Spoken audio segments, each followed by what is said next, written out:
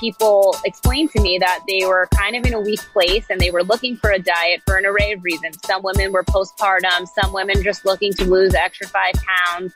They see this glitzy glam woman with all the flashy shit online, and she's preaching 24/7 about this diet, and they fall for it because they're like, anyone that's like all over the internet, like how could they possibly be dishonest with me? Welcome back to Off the Gram, the show where we bring you straight into the trenches with us to help you live your best life, channel your inner girl boss, and navigate the ever-changing landscapes of wellness and social media. Hey guys, this is Jamie. Today's show is very different for us. So let me frame this up for us all. We're not going to do our weekly catch up or our sweat this segments because today it's all about uncovering truths and letting others do the talking.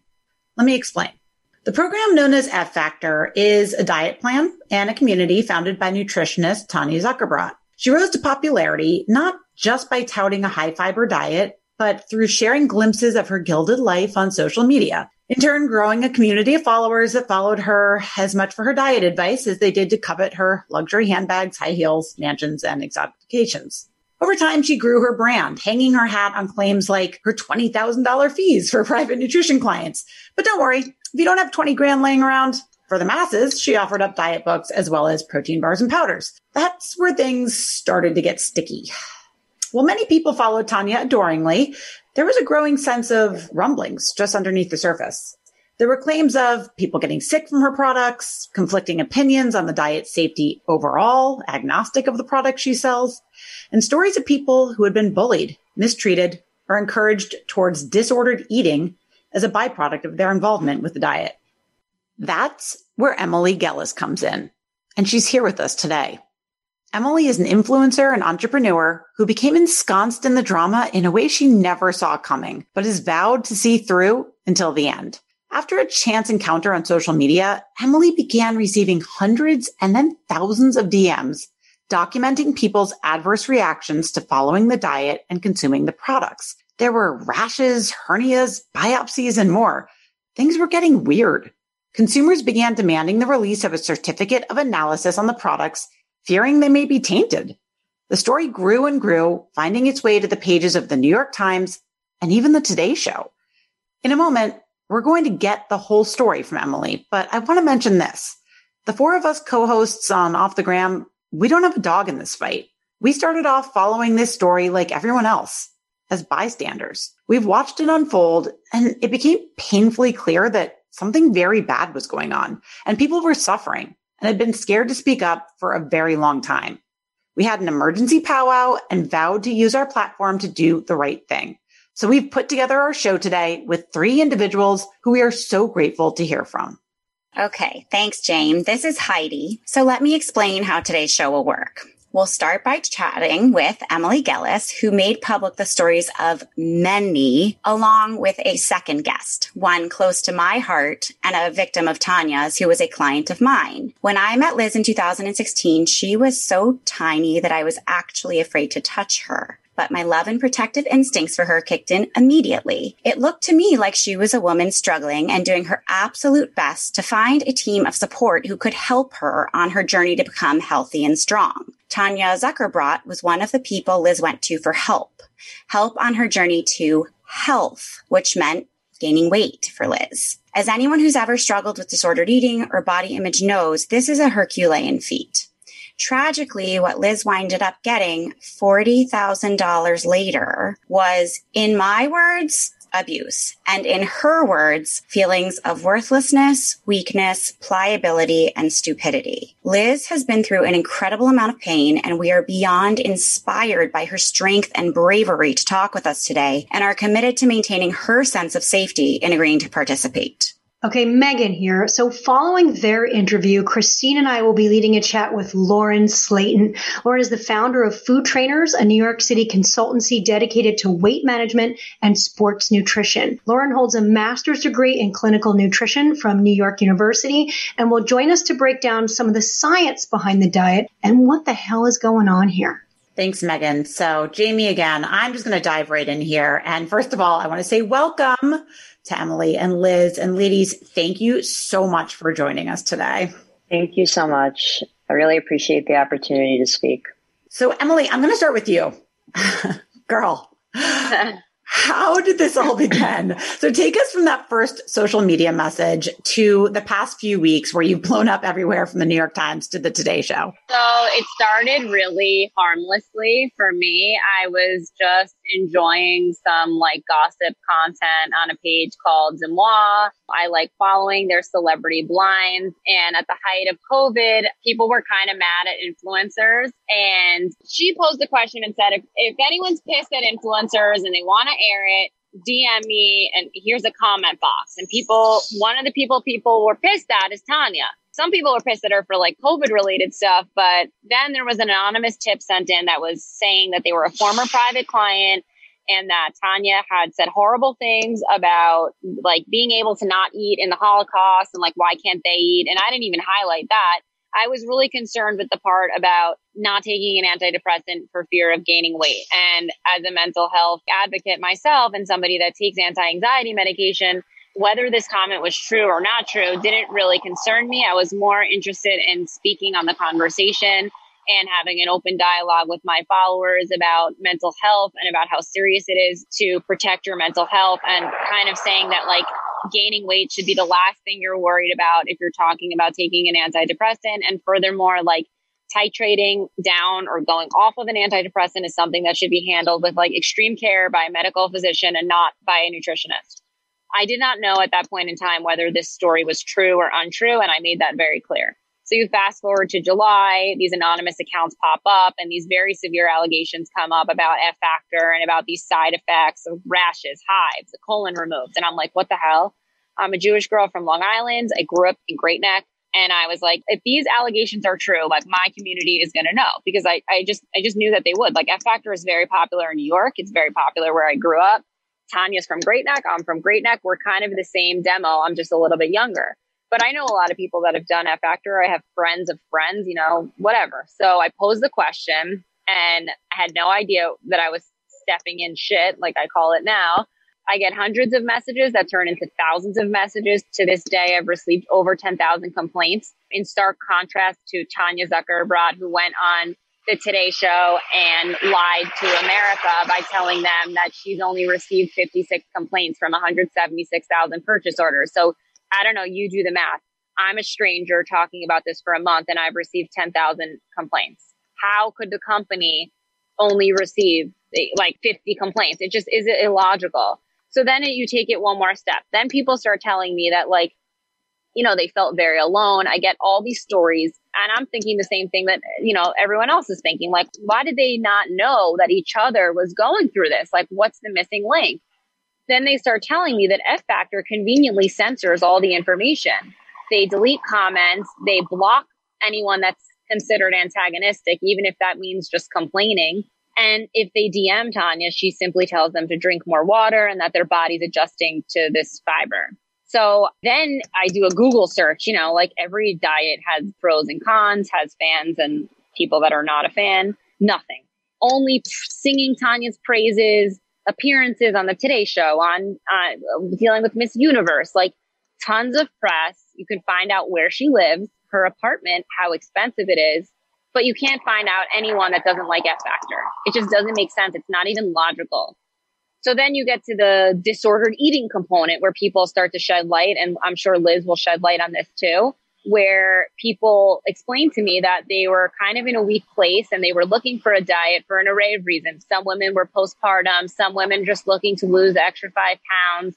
They see this glitzy glam woman with all the flashy shit online and she's preaching 24/7 about this diet, and they fall for it because they're like, you know, anyone that's like all over the internet, like how could they possibly be dishonest with me? Like, you know, people that do what I do know how people could be dishonest, but other people don't. And like, God bless them. Like, you know, they're harmless, innocent victims in this story. So I literally start looking into it, and people explain to me that in Tanya's book, which she talks about all the time, she really does encourage eating whole foods. And if you look back to 2011, 2012 videos of Tanya, she even cooks a whole wheat French toast. However, that is starkly changed if you look at 2018 to 2020, where Tanya vilifies bread, vilifies bananas, vilifies oatmeal.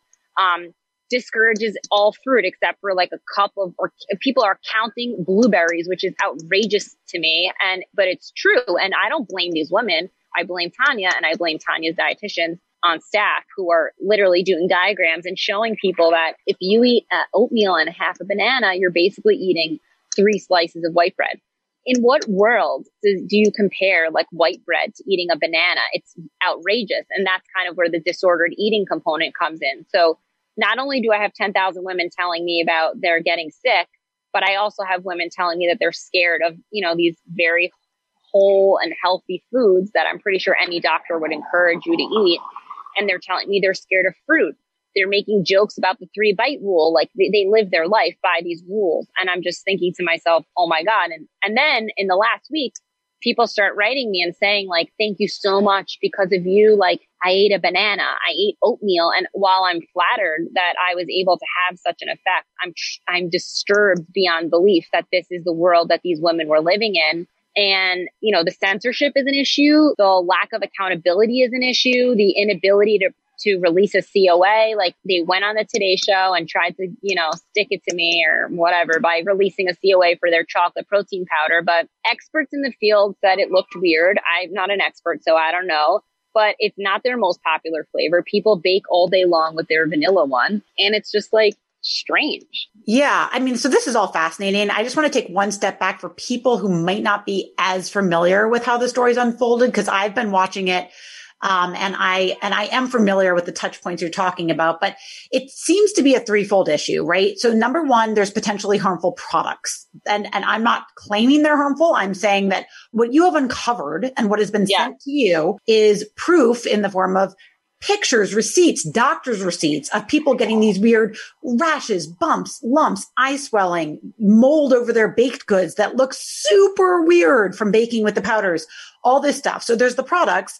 And then there's kind of the 2 other parts, the flaws in the overarching diet, and then also the F factor response to it all, which is really kind of aggression and a cover up rather than accountability. Does that sound right? Yeah, you summed it up very well. Well, Heidi, I know you also want to maybe pivot here for a minute. So let's take it there. So thank you, Emily, for giving us this like broad strokes picture of this, because, you have the viewpoint of tens of thousands of complaints. It's amazing. So I just want to pivot over to Liz for a little bit. And Liz, first of all, again, thank you so much for your courage in joining us today. I know how much this has affected you by our conversations and everything that you've shared, and I'm honored that you're sharing. Thank you. I just wondered if you could please talk a little about, just to like paint the picture, why did you choose Tanya, and what did she say that she could do for you? I first heard about Tanya on a podcast. I had never heard of her before then, and she really knew what she was talking about. Now, back then, I was an extremely weak person. I was basically a human sponge. Tell me something, doesn't matter if it's conflicting information. I would sop it up, do research, get enthralled with whatever I was listening to or reading about. So when I went to her website after listening to the interview, I was taken by surprise. I was like, wow, this is a beautiful website. It's very flashy marketing. That's what really drew me into trying to figure out, maybe this will actually get me to commit to actually eating. And what was your weight at that point?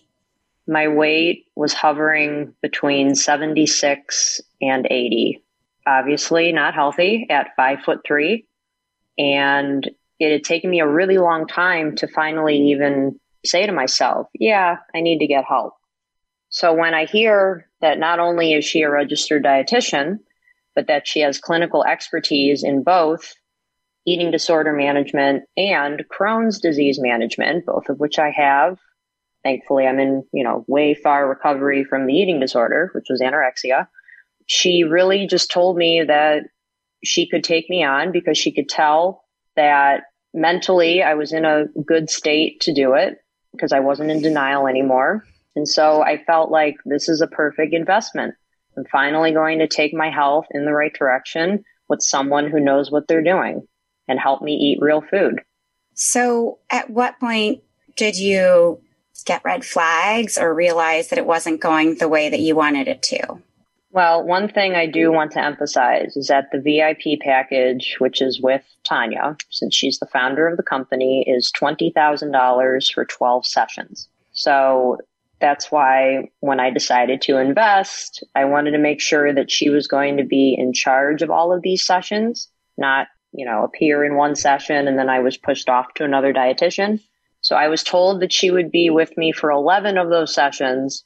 And then one of the sessions, which is the 2-hour education session, was with one of her dietitians that she trains herself. So even though it kind of felt like a little bit of a red flag in my mind of why is she not being there to help me with the longest session, again, weak, figuring she knows what she's doing, I'll do it. So the sessions started off great. She went over likes and dislikes, foods I'd be willing to try, and everything was whole foods. The only thing that seemed a little weird at first was that she wanted me to use fat-free and low-fat dairy, even though I was trying to gain weight. But again, trying to listen to the expert. And eventually when her products came out, because they came out, I feel like maybe a couple months after I started with her, I don't remember the exact time frame of that. But all of a sudden it was switching from try more variety, try different fruits, try different vegetables, to cutting down all of these different food choices and replacing it with her powders. Smoothie every day, smoothie twice a day. Could do a smoothie 3 times a day if you really feel like it. Try a bar. So it was going back to this fear in my head of actual food. Can you tell everyone the story about the bar when Tanya was trying it in the office? Yes. She received a box of the bars when they first came from the production line. So she wasn't happy with them because they were too sticky. So she wanted to send them back. And they were made, I believe, with whey protein at the time. So there was like an apple flavor, chocolate. And I think there was going to be peanut butter. So she sent it back because she said, I'm not happy with these. So I respect that. I was like, great. Sounds like she's going to stand behind her product. So a new production line comes in, and this was way after that first initial batch that she wasn't happy with came in. So we had our FaceTime session, and she tried one of the bars on camera. So she broke off a piece, tried it. And at this time, she said that she wanted vegan protein powder because that's what people were asking for. She said it in not so nice terms to the people who asked for the vegan protein. I will leave out the profanities, but she did not like it. But she said, I'm just going to put it out there. We've changed it enough. And then she told you something about her real clients with her package versus the advice she doles out in the book. Can you speak to that a little? She said, Liz, as my private client, you get the whole truth and nothing but the truth. She said very demeaning things about people who buy her book versus people who pay for private client privileges. Now, my thing is, of course, if someone is paying to work with a dietitian, I think it makes sense that they do get different information. Well, not different information, but more information, more help, more support along the way. But it shouldn't be conflicting with what's going on in the book that's out there for the public, whether the public feels like, I can do this on my own with a book guideline, or if they can't afford the private sessions. But there shouldn't be conflicting information or putting down people for buying your books.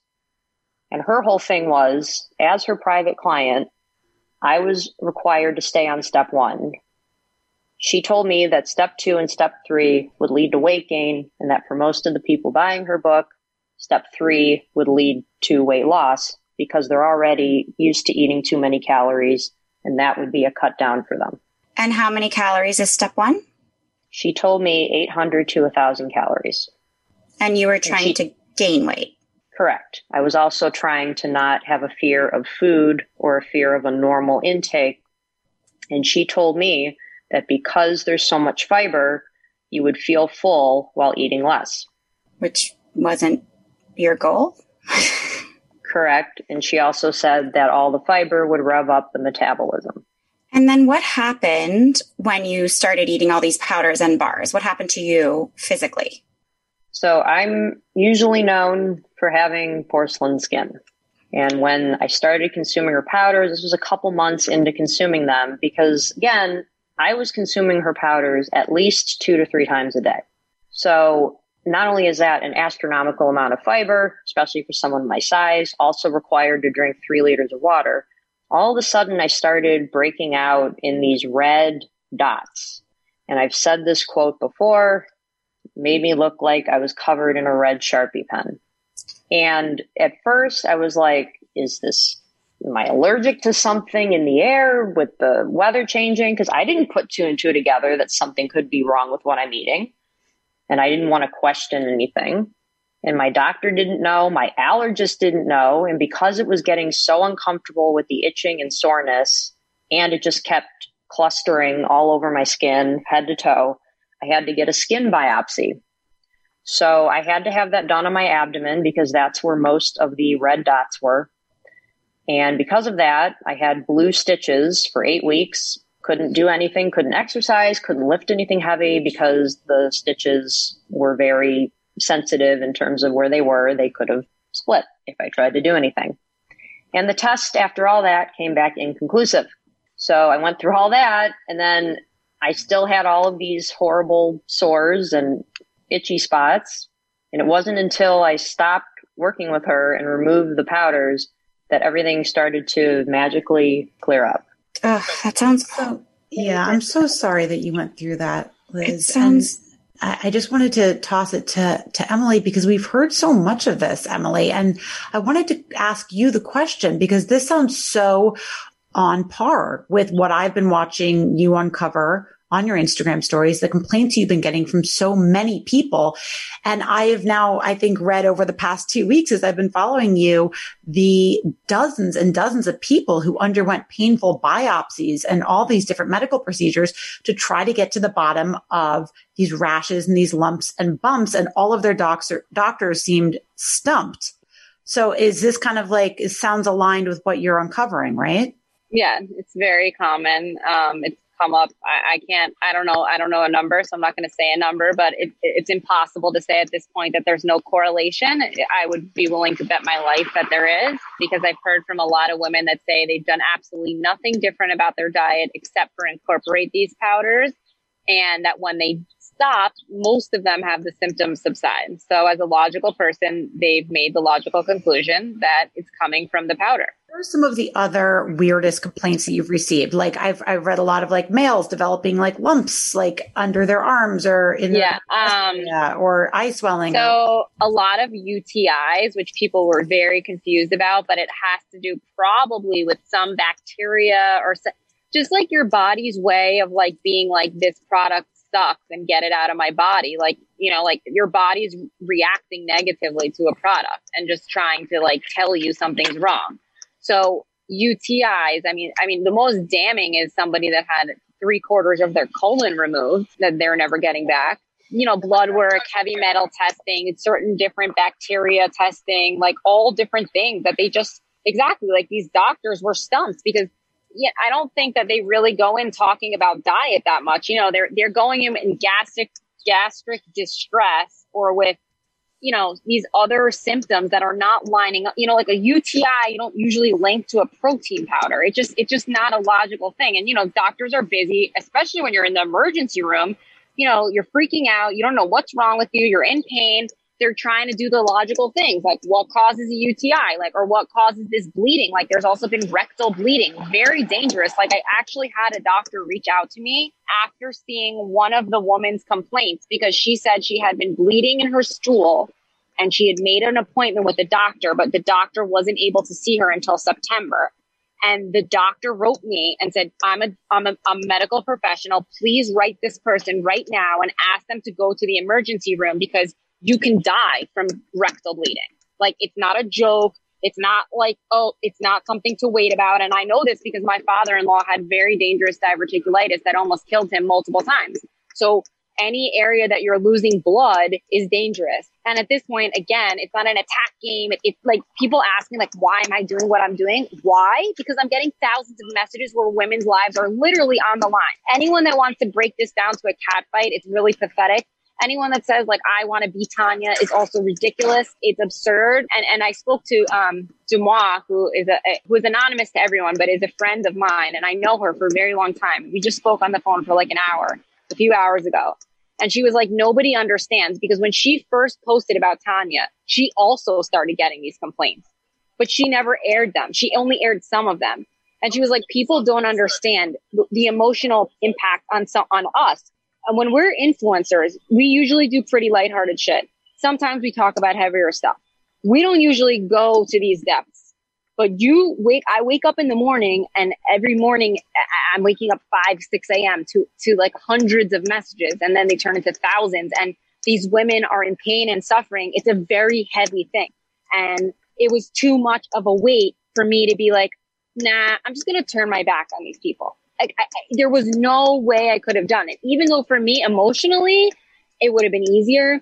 I'm now dealing with all sorts of like financial things that I'm going to have to go and put money on the line to go and speak so that I can make sure that I'm protected legally. It's a mess, but I did it because I felt like I have a moral compass, and like I didn't have another choice. There wasn't a way for me to pivot out of this. Like victims like Liz, we're not going to be the first ones to come forward. Like I have a following, which is why people were listening.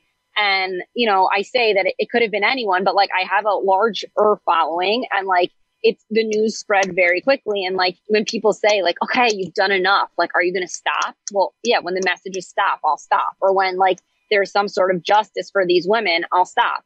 You know, and they're like, you're tearing her down. No, I'm not tearing her down. You know, as a marketing decision, Tanya is F Factor and F Factor is Tanya. I called it today in a live a la Kardashian. There's brands like a Balenciaga and Gucci and Fendi. Do you associate a person? No, because the designers of those brands do not make it about them. But then there's the Kardashian style where Kim Kardashian is her brand, and then she's also Kim Kardashian. Tanya Zuckerbrot is her brand, and she's also F Factor. F Factor is synonymous with Tanya Zuckerbrot, and Tanya made it that way. So if I criticize F Factor, I'm not trying to criticize Tanya, but that's her brand. So it's not personal. It's about the victims, and it's about the censorship, and it's about exactly what Liz experienced and all these other women experience, and it is predominantly women. And their stories need to be heard. And if Tanya wasn't going to let them voice that, then I became the person that was. It's really amazing that you got so many stories out there, Emily. And I know that I'm sure there are so many people, women especially, who are so grateful to you giving them a voice. And I wanted to circle back to something you said about a minute ago about saying that people like Liz wouldn't necessarily have the courage or the platform, perhaps, to get their story out and actually have it heard rather than squashed. And ignored, which would only further the emotional damage. So, Liz, I wanted to ask you if you could talk to us a little bit about your last interaction with Tanya, if that's all right with you.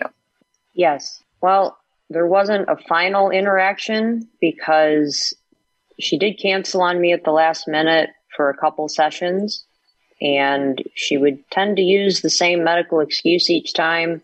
I wasn't on Instagram at the time. And when she told me once that she had pink eye, someone who followed her, who knew me, said, and who I talked to a lot, said, weren't you supposed to have a session with her? She's at a luncheon right now with sunglasses. So it was getting really frustrating.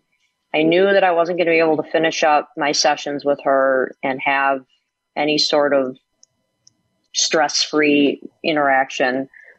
I called the front desk, and I knew I couldn't get a refund. So I asked if I could finish up my package with one of the other dietitians. And actually, it was the one who did that 2-hour education session. Are you uncomfortable talking about your last session with Tanya? That's totally fine if you are. Oh, because it wasn't my last session. Oh, that wasn't the last one? You went and saw her after that? Oh, that was in the beginning. Oh my gosh. Can you tell us about that, please? Sorry. Yes. No, that's fine. I actually rewrote it in my head because that's how I wanted to believe it went, that was the last time you talked to her. I wish. Yeah, I had a session with her the following week, and it was as if nothing happened. So everything was going fine. We were recapping how my meals went for the last couple of days, because at the beginning I was seeing her twice a week. So we were making sure that I was cooking, making sure I was eating whole foods, because again, this was before the products. All of a sudden, she looks down, looks back up, eyes are really wide, and she says, I know that you've been talking to Ingrid. And I said, okay. She said, Chrissy, and I don't know if Chrissy still works there. She was not a nice person. She said, well, she saw you commenting on Ingrid's Instagram and you were tagging Ingrid. She starts yelling at me, telling me that I'm forbidden to speak with her. And she said, how dare you go behind my back? She said, no one judges me. Only God judges me. She said, you are not allowed to talk to her. And I'm she's just going on and on. Then she says, I'm late for a meeting, have to go, clicked out of the FaceTime. I was sobbing because, again, very weak. I was scared. I thought I did something wrong, even though I didn't know what I did wrong. I kept telling her, don't drop me as a client, blubbering. It was very embarrassing. My entire day was just filled with me being terrified. She never followed up with me. She never maybe thought she was a little harsh. And then the following week had a session. It was like nothing ever happened. And what, just in the interest of getting more of your truth out there, what happened that when you did finally start gaining weight, which was your goal? Can you talk about that time when you came to New York and saw her? Yes. So when I saw her, this was December 2018. And I went to the office, in-person visit, which is rare since I'm out of, not in New York. So I get on the scale and I had put on a considerable amount of weight, which was in the 90 range. And she was alarmed. And not positively alarmed. So that didn't make sense to me. And it made me feel insecure because I thought, I'm supposed to be gaining weight. This is hard for me to begin with. I was still attached to my skeleton identity since I had seen it for so long. And it was just very uncomfortable. She gave me a hug before I left that was extremely tight and seemed like she was trying to make sure I didn't go against her or try to refute anything. And did she say anything negative to you in that appointment?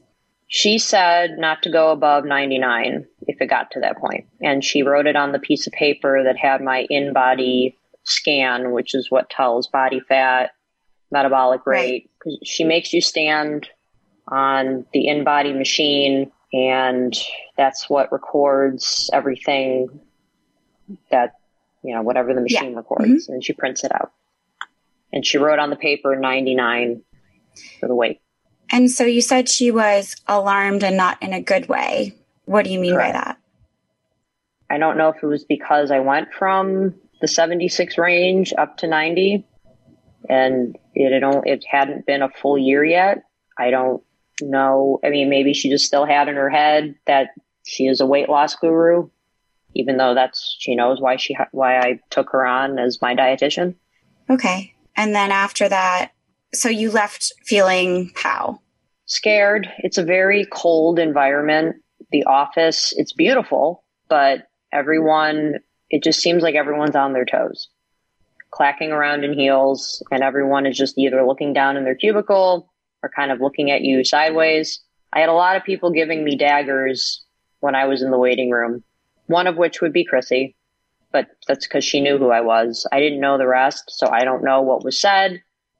I don't know if it had anything to do with how things are run over there. I am not privy to that information. It just didn't seem like a very welcoming office environment. Right, but with the session specifically, yes. Did she say anything negative to you for gaining the weight?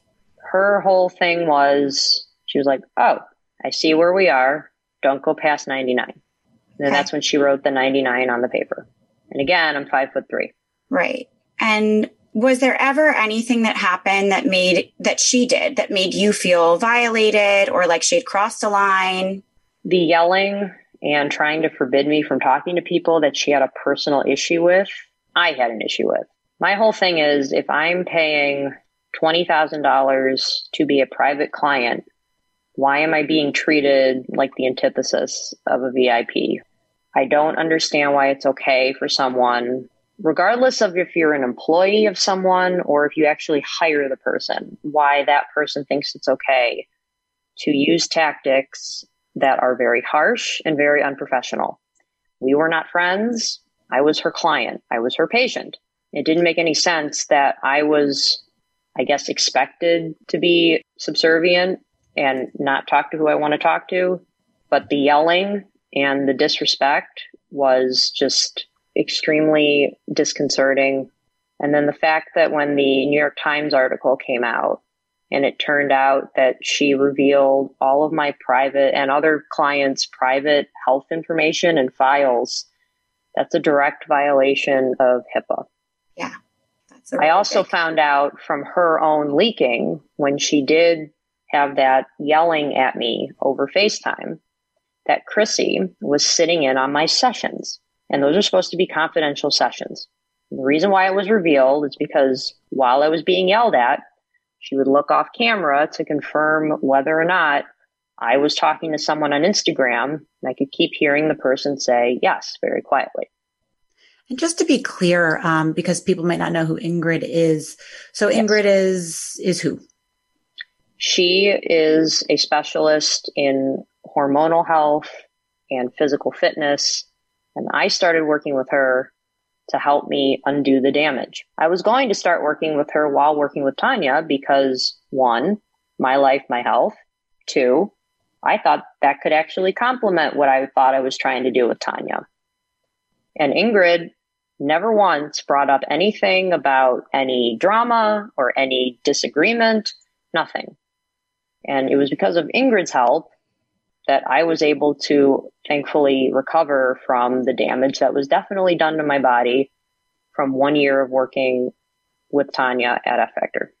Also, I will note that I got a bone density scan a couple months after I was totally done with F Factor, and it revealed that I have osteoporosis. And my doctor did say that it was not only due to having anorexia for many years, but also extreme dieting, which was continuing throughout that year before I got the scan. It all makes sense. And that's why we're going to continue this conversation in just a few moments with a professional. We're going to shed a little more light on this and get a professional POV on some more of the ways that this diet and this program and method can be so harmful and learn a little more about that. So thank you both ladies so much for being brave enough to talk about this. I know both of your lives have been intensely affected in different ways, from your involvement in this story. So on behalf of Off the Gram, we just really want to thank you for your courage in joining us and in just persevering.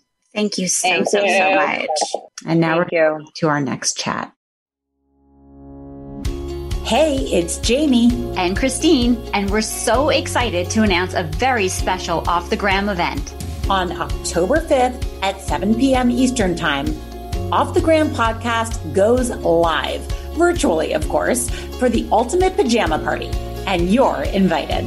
Join us for an intimate chat on mental health and resiliency with the one and only Ariana Huffington. Tickets are $45 and deliver not only a Zoom link to listen in live, but a super fun party in a box, packed with luxe goodies and snacks to enjoy during the show. And the best part, 100% of ticket sale proceeds will go directly to Ronald McDonald House, New York, a charity that allows families to stay near when their children are sick and need them most. Head over to offthegram.eventbrite.com to get your tickets. Once your order is processed, we'll email you for your mailing address to send you your box of fun.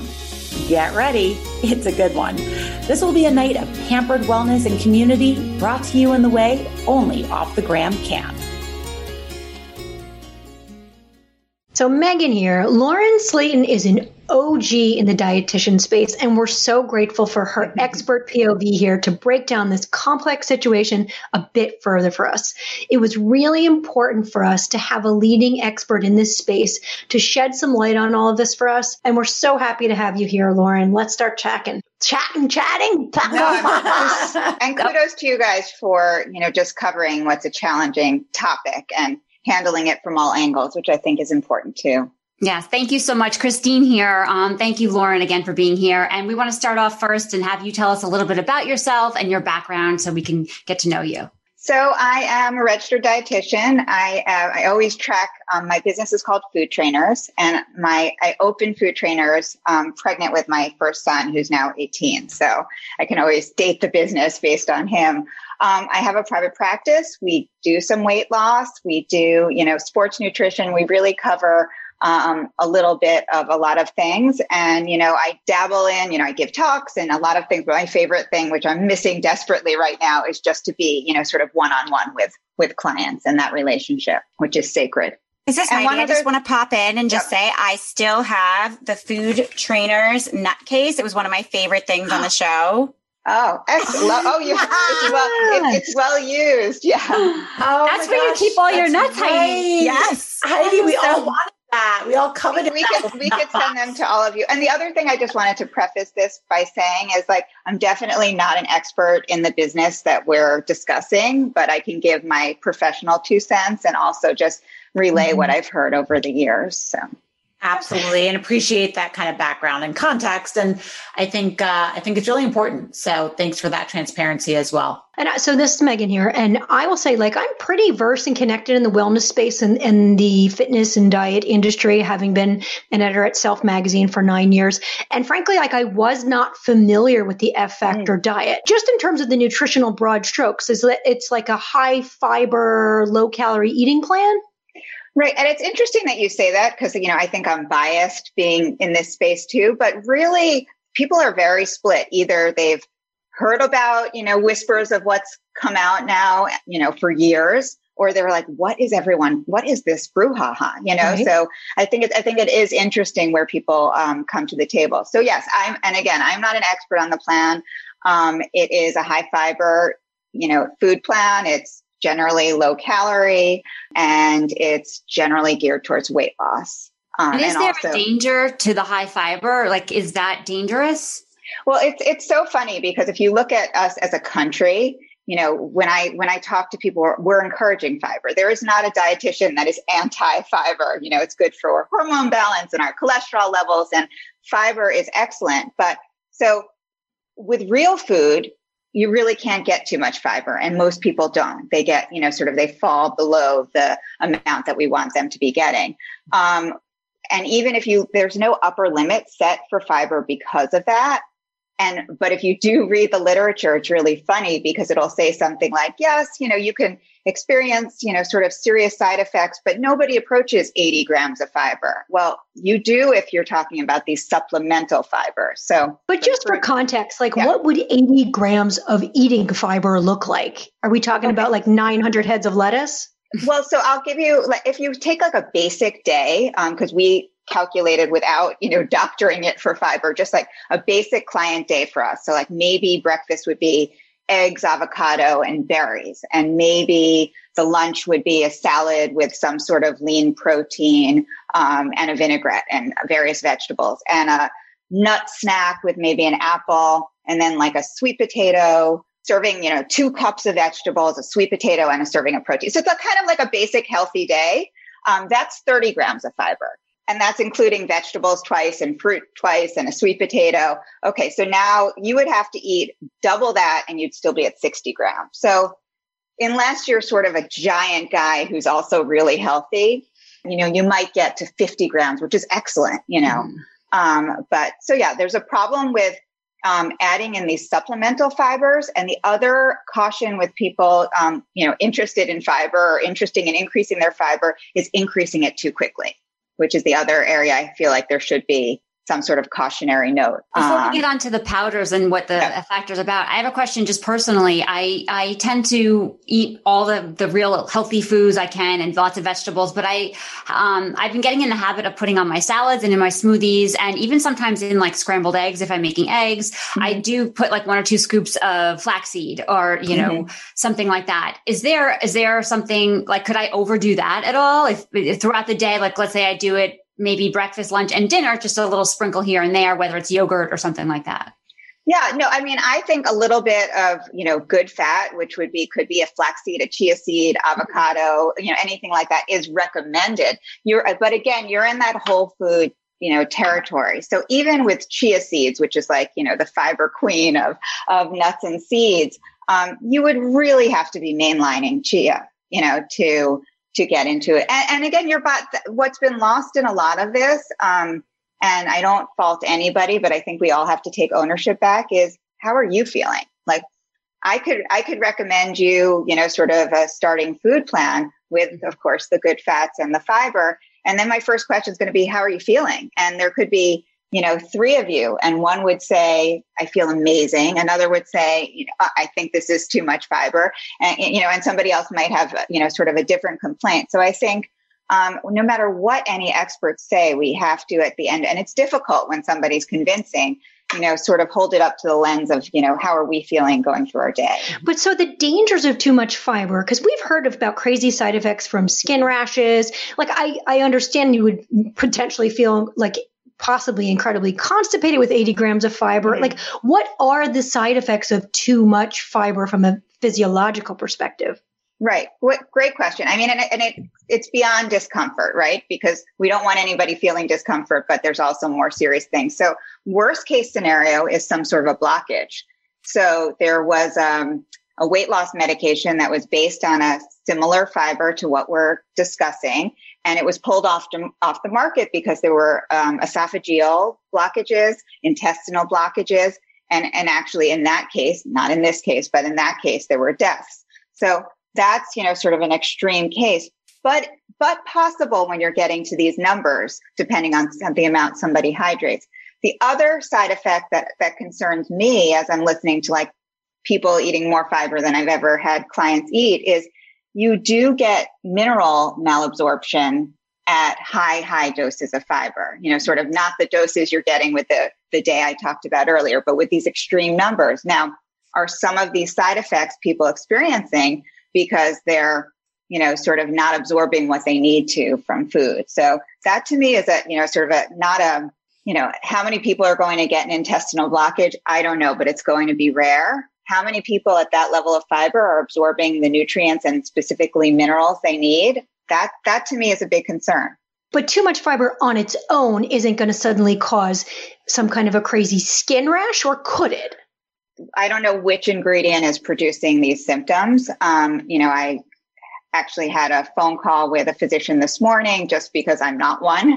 And, sort of said, here's the case. What do you think is the culprit here? And I know we'll get to it, but the amount of mold that was recorded was sort of mentioned as one potential. And that is these powders, which are a big component of this diet plan that I had never heard of before this uproar. So it is these powders that you're eating in shakes. And the problem is, are they tainted or is there something wrong with the product itself? Yeah. And just to clarify, supplemental fibers preceded these powders in question. So supplemental fibers could be, something made from bran, or there's also bran like crackers. Metamucil, for instance. Is that I remember having that when I was pregnant. And exactly. That's a supplemental Psyllium fiber. Is a supplemental fiber. So it's sort of anything that really wouldn't be on its own at the grocery store. So we said flax seeds. I just want to cut in real quick just to give reference, because you guys are talking all these numbers. I went and I looked online at a vitamin store and at Whole Foods, and I looked at all of the fiber supplements, and per day for the fiber supplements, there's only 5 grams of fiber in them. So I just wanted to give that as like a frame of reference, because, throwing out the number 80 grams of fiber versus like if somebody's constipated and their doctor tells them to take a fiber supplement, that's 5 grams of fiber. Yeah. And I also will say that after reviewing sort of the expert in question, the numbers that are suggested or thrown around are numbers that are recommended, 35 grams of fiber. However, I also found where like a day, what does this diet look like? A day with these numbers. And before you added in food, just based on the, recipes with these fibers was 80 grams before vegetables and fruit. So I don't think anybody's sort of really addressing that. We're not talking about the 5 grams you saw or the, sort of oatmeal somebody's eating. We're talking about, sort of a completely different stratosphere. And back to Megan, what Megan was saying, where we saw some of these images and we've heard so many instances where people were baking with these powders and day 2 or even like later that day after they were baked and covered, the pictures I saw were completely covered in mold. What could that be just from part of the ingredient, or is it, do you know what that could be caused from? Well, again, not a food scientist. I like to always stay in my lane. But yeah, when I did bring it up to the physician that I spoke to, again, because it's been, I've heard claims that, if people are reacting, they're reacting to the dairy and whey protein, which is in these powders. However, that's what you said on the Today Show. Yeah, I saw that. Yeah. Anyone can, have a reaction to dairy, but it's a very commonly used powder. And, it's one that I use in teens a lot, and have never had anybody have an adverse reaction of that type. So I think the difficulty here is we can talk about what makes a healthy diet. I don't think we know at this point. And frankly, I'm baffled why these are still, sort of available for sale. Is it the mold? Is it the quantity of fiber? Is it some sort of synergy that we don't know about? But I think, again, we're all concerned about it. I wish the company was equally concerned. But this is a space that's not regulated, correct? I mean, it's in the supplement space, so the FDA is not really looking down on it. What does it take for a regulatory board to come in and say, "Hey, listen, pull this from the shelves"? Right. I mean, I think again, there is how you can compare it to, and what I went back to is, so I was like thinking, when have I discussed guar gum? So I realized I literally I wrote an article for Bobbi Brown's website on nut milks, and I had like a little asterisk with caution for nut milks with guar gum. If you have GI issues, this might affect you. Now, there is a standard for things like nut milk and milk itself, and that would be the equivalent of having the highest percentage that's safe for the FDA in any food category that this ingredient is used for is 2%, which for like a cup of nut milk equated to 2.4 grams of this substance. Now we're talking about 20 per scoop. So even if it's not regulated, I think that if you're doing your due diligence when you're creating a product, you would kind of look at those regulations and suggestions. So guar gum, what is guar gum? And that is the primary ingredient in these shakes that are part of the A Factor diet? Right. So this protein, when I looked at it, the first ingredient is whey protein, which is a dairy protein. The second ingredient is guar gum. Now, I have to say I've been sitting actually in the same chair for almost 20 years and also had been in research before that. Guar gum, my only experience with guar gum is as a thickener used in products, in baking, in minute amounts. And it's made from a bean. It is, it's not some like Franken fiber weird thing, but it's used generally in tiny amounts, and you can still react to tiny amounts. So just to do some research, I called up a company, Bob's Red Mill, who makes a lot of grains. Oh, I love Bob. Yeah. I mean, oats and, great, fibers, and, they sell guar gum. So I was like, let me, I know my opinion, but let me just they sell this product. So I asked for a supervisor, and I spoke to them, and I said, is there, an upper limit or a concern about guar gum in high doses? And they said to me, high doses, you use a teaspoon if you're making like a quick bread. I don't even know what a quick bread is, but that was their example. And I said, well, have you heard of this being used as a fiber supplement? And it was as if it was the weirdest question they had ever, been asked. And they said, no, we use it this way. So that's how it's used. And even in those small doses, because it's used as a thickener because it attracts water. Now think about when you have a tremendous dose of that and it's drawing a tremendous amount of water in, you have a danger in your intestines potentially. Oh my gosh. And that's to feel full probably and make it just. Again, you can find references that, of course it makes you feel full. Yeah. Chia seeds act in the same way. But would you have like a handful of chia seeds? It's just, so I think again, it's astounding to me only because I think, and you have our nut case, but we haven't developed, a lot of products, but we do have, products in our office. And our thought is always like, who is this contraindicated for? Who's going to, if we say have this amount, have 10 times that? What notes do we need to add? So I think that is a little irresponsible with something that isn't just fiber that you'd eat in broccoli, to not have a little bit more instruction involved. Is that some of the problem with the diet, though? Because it seems like we talked to someone who suffered from the diet, but it sort of seems like it evolved, that in the early days it was an eating plan, and then all of these supplements came into the picture, and then it became 3 shakes a day, all the fiber. I mean, it was sort of the evolution of this plan. Yeah, I mean, I think it's 2 years roughly with the powders, but prior to that, there were graham crackers being used. And I have an email from someone who was a former client of theirs, and they're, let's say, 4 grams of wheat bran in each of these crackers. And the dietitian was suggesting 12 of them, a day throughout the day. So it might not have been the fibers, but there always was this sort of supplemental fiber component. And again, like it is making you feel full, but what else is it crowding out? And should our diet be built around these items? And to think some of the girls were, that are coming forward, they were kind of just making excuses or ignoring it or blaming it on other things when they were feeling these odd feelings or getting these reactions, because a lot of times with a quick fix or something that you think is going to happen and it's going to be a shortcut to losing weight or dieting, people are intrigued by that. So maybe that's why, this became so popular and the F Factor diet became so popular. And it's not always, for me, I always say, eat the fresh foods, eat whole foods, do what feels good and makes your body feel like it's, thriving and giving you energy. But that's not easy for everybody to feel that way. No. And you bring up such a good point, because again, I hear what I hear.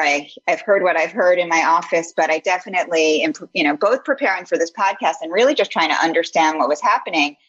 I've never done this diet. So I spoke to somebody who's actually a producer who had tried it and said, and again, so many of these people are super smart, super savvy, mainly females who I've spoken to. So, again, we can all fall prey to this. And she said, I really thought there was something wrong with me. Like, why was this, hyped, plan where people were looking so good and feeling so well? Why did I feel like, I think she said she always felt like she had something in her throat from the fiber. And so she felt like a failure. And I was like, that's really interesting. There were probably, tons of people feeling exactly like you were, but they didn't have a forum to discuss it. Mm-hmm. Yeah, I'm assuming people must have gotten results too, though. I mean, nothing like this could be so perpetuated, without people getting results. The other crazy part to me is $20,000. Like that's a lot of money. I can't imagine, I wish I was an RD if you can command that kind of fees, right? Lauren, I mean, do you charge $20,000 for 10 sessions? No, of course, nobody does. But I think here's the thing, though. I don't know that you joke about it, but I don't know that you would if you could. We had a little conversation yesterday, and if you are charging that, your clientele is a very limited, people who can afford that. And I think that what I like about, sort of our food trainers clients is that, they're not just one income bracket. Yes, it's a service that is one-on-one, but, they're not just sort of this New York elite, but, sort of a mom in the middle of the country and, a teacher here. So I think, again, it does say something about who the brand, or at least the private practice portion of the brand, caters to. I don't think everybody in the practice commands those fees, but it's not inexpensive. And to know that they were looking to the people at F Factor as dietitians and they were getting guidance from them. So they thought they were being told correct information. And in terms of some of the diet plans or some of the things that they, like the $20,000 session Megan was talking about, that clients came to them for help to seek, whether in Liz's case, gaining weight, but just a plan for help and for guidance. So, I mean, I think if I pay $20,000, I assume I'm being told the truth. But so how do we sort of evaluate the hallmarks of a healthy diet, of a healthy plan? How do we find a plan that's right for us if our listeners are saying, hey, I want to get healthy. I want to lose the quarantine 15. Like what should we know when evaluating a diet? Yeah, well, I think first of all, when I was thinking about this topic, any registered dietitian, we have to be sure that, whether you could overdo and underdo anything, right? So we want to make sure from nutrients to fiber to water to another topic, alcohol, are people having too much, too little, or the right amount to meet their goals? So I think, first of all, it needs to be personalized. And second, it needs to be, reflected of, there are professional standards. And I actually pulled few of them because I think it just probably states it better than I can. And I can give you the link. But, one was practice using an evidence-based approach with areas of competence and reflecting the science. So there's no science for this amount of fiber. There's no science for unlimited alcohol. So I think that, if things sound a little bit shady, I didn't realize so there was also unlimited alcohol in this plan. That's wild. Mm-hmm. Yeah. I think it's an important topic. It's on their homepage, which I hadn't been to until this week. And it's, something to the effect of, somebody can probably quote it, but drink alcohol, exercise very little, or something like that. I should probably you could pull the exact quote. But again, our clients, have cocktails. I like, a cocktail, but when we're looking at, the risk of breast cancer or the risk of any cancers for that reason, or just being a healthy person, you cannot have unlimited. I actually just wanted to give you a little quote. This was from a client of their practice, because I was just curious about those recommendations, because I keep hearing on F Factor, you can drink. So I asked, was alcohol limited? And this client said, I was never told to limit it to a certain number of drinks, never given a threshold, never told X drinks a week. I remember them telling me prior to a stressful trip with kids, drink as much as you want. It was as if alcohol was free. And then another client had said, I had lots of fun with all that alcohol, but it's not a healthy prescription or something to sell yourself on. So those were, I've never been a client, but those people have. And I think, again, if you were considering a new doctor and it said drink alcohol on the homepage, as much as any of us like a glass of wine or something, I think as a health professional, that should set off some red flags. So I'm staring at a post that Tanya posted onto her Instagram. It's there. You can go see it. And it's just a text post. One of her old clients sent it to me. And it says, a banana is 105 calories. Vodka soda is 65. Choose wisely. Yeah. So what's implied there is the vodka soda the wise choice. And another, I can match your quote. This was sent to me. Asking if I want another glass of wine is like asking if I want more money. There's a lot to unpack there, but the truth is that, again, and I am somebody who's, published and posted healthy cocktail recipes, but even when we give talks about healthy cocktails, the first thing you need to say is the best amount of alcohol is 0, right? Or that no matter how much fun we have with it, this is still a toxin. So I think there's the word, I think it was even used on the Today Show. If the word science and using science and having these credentials is, part of what we're mentioning, then let's look at the science. Yeah. Absolutely. And one more thing that we really would love to get your opinion on is there's been a lot of talk around this situation about eating disorders and how perhaps this diet triggers them or encourages them. Do you have anything to say on that topic about sort of what people should be careful of or what might be a red flag, something like that? Yeah. I think this is like, if this wasn't hurting so many people, it would be really like an interesting social experiment because of sort of how people react. I've had people much more so, I don't know why, maybe because of the powders or the popularity, within the last year who like sat for their session with me and were like, I literally had to suggest that they unfollow, sort of the company that we're discussing because of how upsetting it was for them. So I think again, and, social media is a whole other animal, but, I think you always have to think about, who's going to, if I post, which I won't, a picture of me in a bikini on vacation, who's going to be triggered by that? If I post a picture of, some hotel, who's going to be, not now because none of us are traveling, but who's going to be triggered because they don't have access to that vacation or that. So I think, well beyond, sort of disordered eating, and there's just a responsibility to, sort of be conscious of what you're putting out there. Yeah.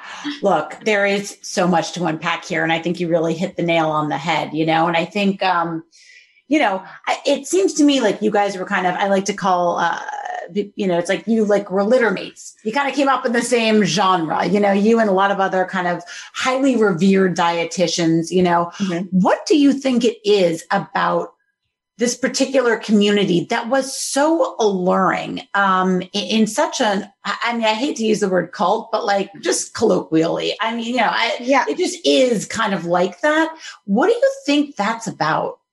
Yeah. I mean, right before you say that, I just really want to say, because you talked about sort of like, you know, the dietitians that I came up with, and, you know, we both know a lot of them. And I just have to say that, especially even in the New York dietitian circle, but there are so many excellent dietitians out there, and we refer to each other and we collaborate. And if something's not a good fit for me, there's, you know, sort of, you know, one of my favorite friends and dietitians who even connected us, et cetera. So that for the most part, that's what you have. And then you have exactly what you were discussing, this, you know, sort of, and I've heard stories, and I really kind of chalked it up to each their own. You know, I do what I want and this person does what they want, until it became like a little bit more and dangerous, until I was hearing people, you know, sort of really affected by social media. Why is it so alluring? I mean, I think it's very polarizing. I think to 50% of people, it's super alluring. And to 50%, they're like, that would never, you know, like not in a million years, like, as it is with anything. I think there's the element of glamour that was sort of dangled, you know, sort of mixed in with the fiber was, you know, sort of fanciness and all of that. I think that, you know, sort of the expert at hand is very convincing, and, you know, sort of has, you know, sort of these canned lines that, you know, sound like they're, you know, sort of really going to, I mean, I was watching some of the media appearances and I was like, oh my God, I think she's pulling me in, you know, just because it sounds, you know, it's such a sell. In terms of what it offers. I don't know. I think, but it definitely, you're right. It's beyond just, a dietitian who has, you know, sort of a thriving practice, that kind of thing. But like just one thing I think I'd be remiss in leaving out. I've, you know, seen quotes recently that, you know, sort of I'm in business to make women feel their best. And, you know, I am fully proud of what I do. And I think you just can't say that you're, you know, on one hand out to make women feel their best and then turn a blind eye on their symptoms and complaints and pain. Because, you know, and even if you believe in products, you know, believing in your products and having empathy is not mutually exclusive. And I think that had there been that reaction on the part of the company, like, whoa, we thought we had something great, but like, this is worrisome. I think everyone would have been a lot more understanding. And to me, that's just the conundrum in all of this.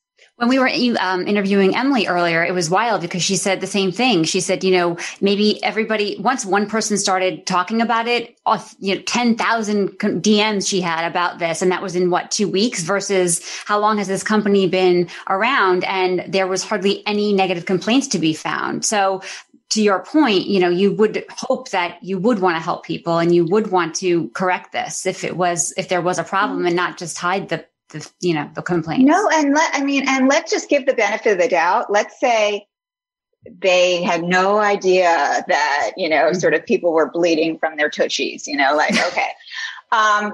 Like even that, then we do a lot of research and we, you know, have products and apple cider vinegar and vitamin D and sort of pretty middle of the road stuff. Somebody, even if I don't feel, if somebody has an adverse reaction, I can't sleep for days just because it came from my recommendation and they're not feeling well. And, you know, and then it's, you know, sort of bending over backwards to figure out how to make this person feel good. So, that's what really leaves me sad about all of this is that, it's a really privileged position to sort of say like, oh, no, the products are great, this and that. There's issues. I mean, who can say there aren't? This many people even if you don't listen to one complaint, do you listen to 100, 1,000? So yeah, I think that's, you know, sort of just unforgivable. Yeah, Lauren, I really think you hit the nail on the head there because at the end of the day, and I think when we all started following this, we also had the same reaction. I kind of felt bad for her because I was like, oh my God, I'm sure she didn't set out to make a product that was harmful, which I'm still sure she didn't. That's not, nobody thinks that. But I think the problem is the reaction or the lack thereof and just not really valuing, allowing people to be heard and not making people feel like their complaints are being taken seriously. I think the reason that we chose to have Emily on and give her a platform is because we have been following what she's uncovered. These are real people and they're in pain and they're suffering, and there's a lot here. And like we talked about yesterday on our call, it's really kind of a three-pronged situation, right? There's something going on with their products, but there's also a lot going on mentally with these women. Yeah. And I think that's really what we need to address and to help people heal from this and to move forward and not make it about pointing fingers at one individual. I think there's a lot as a society that this is a bit of a peek under the hood of how women value themselves and, looking for a quick fix, going to any lengths for vanity over health. Mm-hmm. And I think that's really what it gets to the root of. And I'm so grateful that there are people in practice like you who very clearly have their priorities aligned and are passing that along to your clients. So thank you for that. Yeah, no. And again, I think I speak for a lot of RDs. I think I'd like to think I'm good at what I do, but I also think that like most health professionals, like truly at the root want to help other people, before ego, before fame, before any of those things. So, and I agree with you. I don't think that let's create a product that's going to really mess people up was at the, sort of gist of this. However, even I don't have a food science background. I just think there was a carelessness and a lack of responsibility with, sort of for the masses, what were 176,000 powders we told were sold, that you're not thinking about whether this is too much fiber, whether this is an ingredient you should have in this amount, and whether, this is, sort of the right thing for everybody. So, I think even before the reactions, there was a little bit of, sort of missing the ball. Absolutely. And thank you for that. And I think more will be revealed because, there's been an implication. She's basically said that there's going to be the release of more COAs, her certificate of analysis. And I think we'll all keep an eye on this.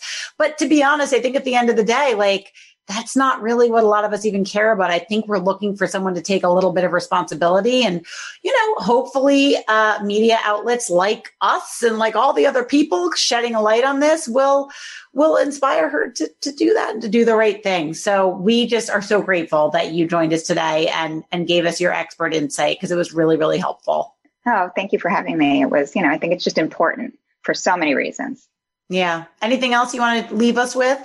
No, I mean, I think, I think at the end of the day that, sort of, I always think like, what are the lessons in this, and I think it's not about like one company or one, or that kind of thing, because there's a lot of food plans out there or products that aren't necessarily sound. And I always say like, sort of don't do a million new things at once. If you introduce something new, really pay attention, how is your energy, sleep, skin, are you having any side effects, that kind of thing.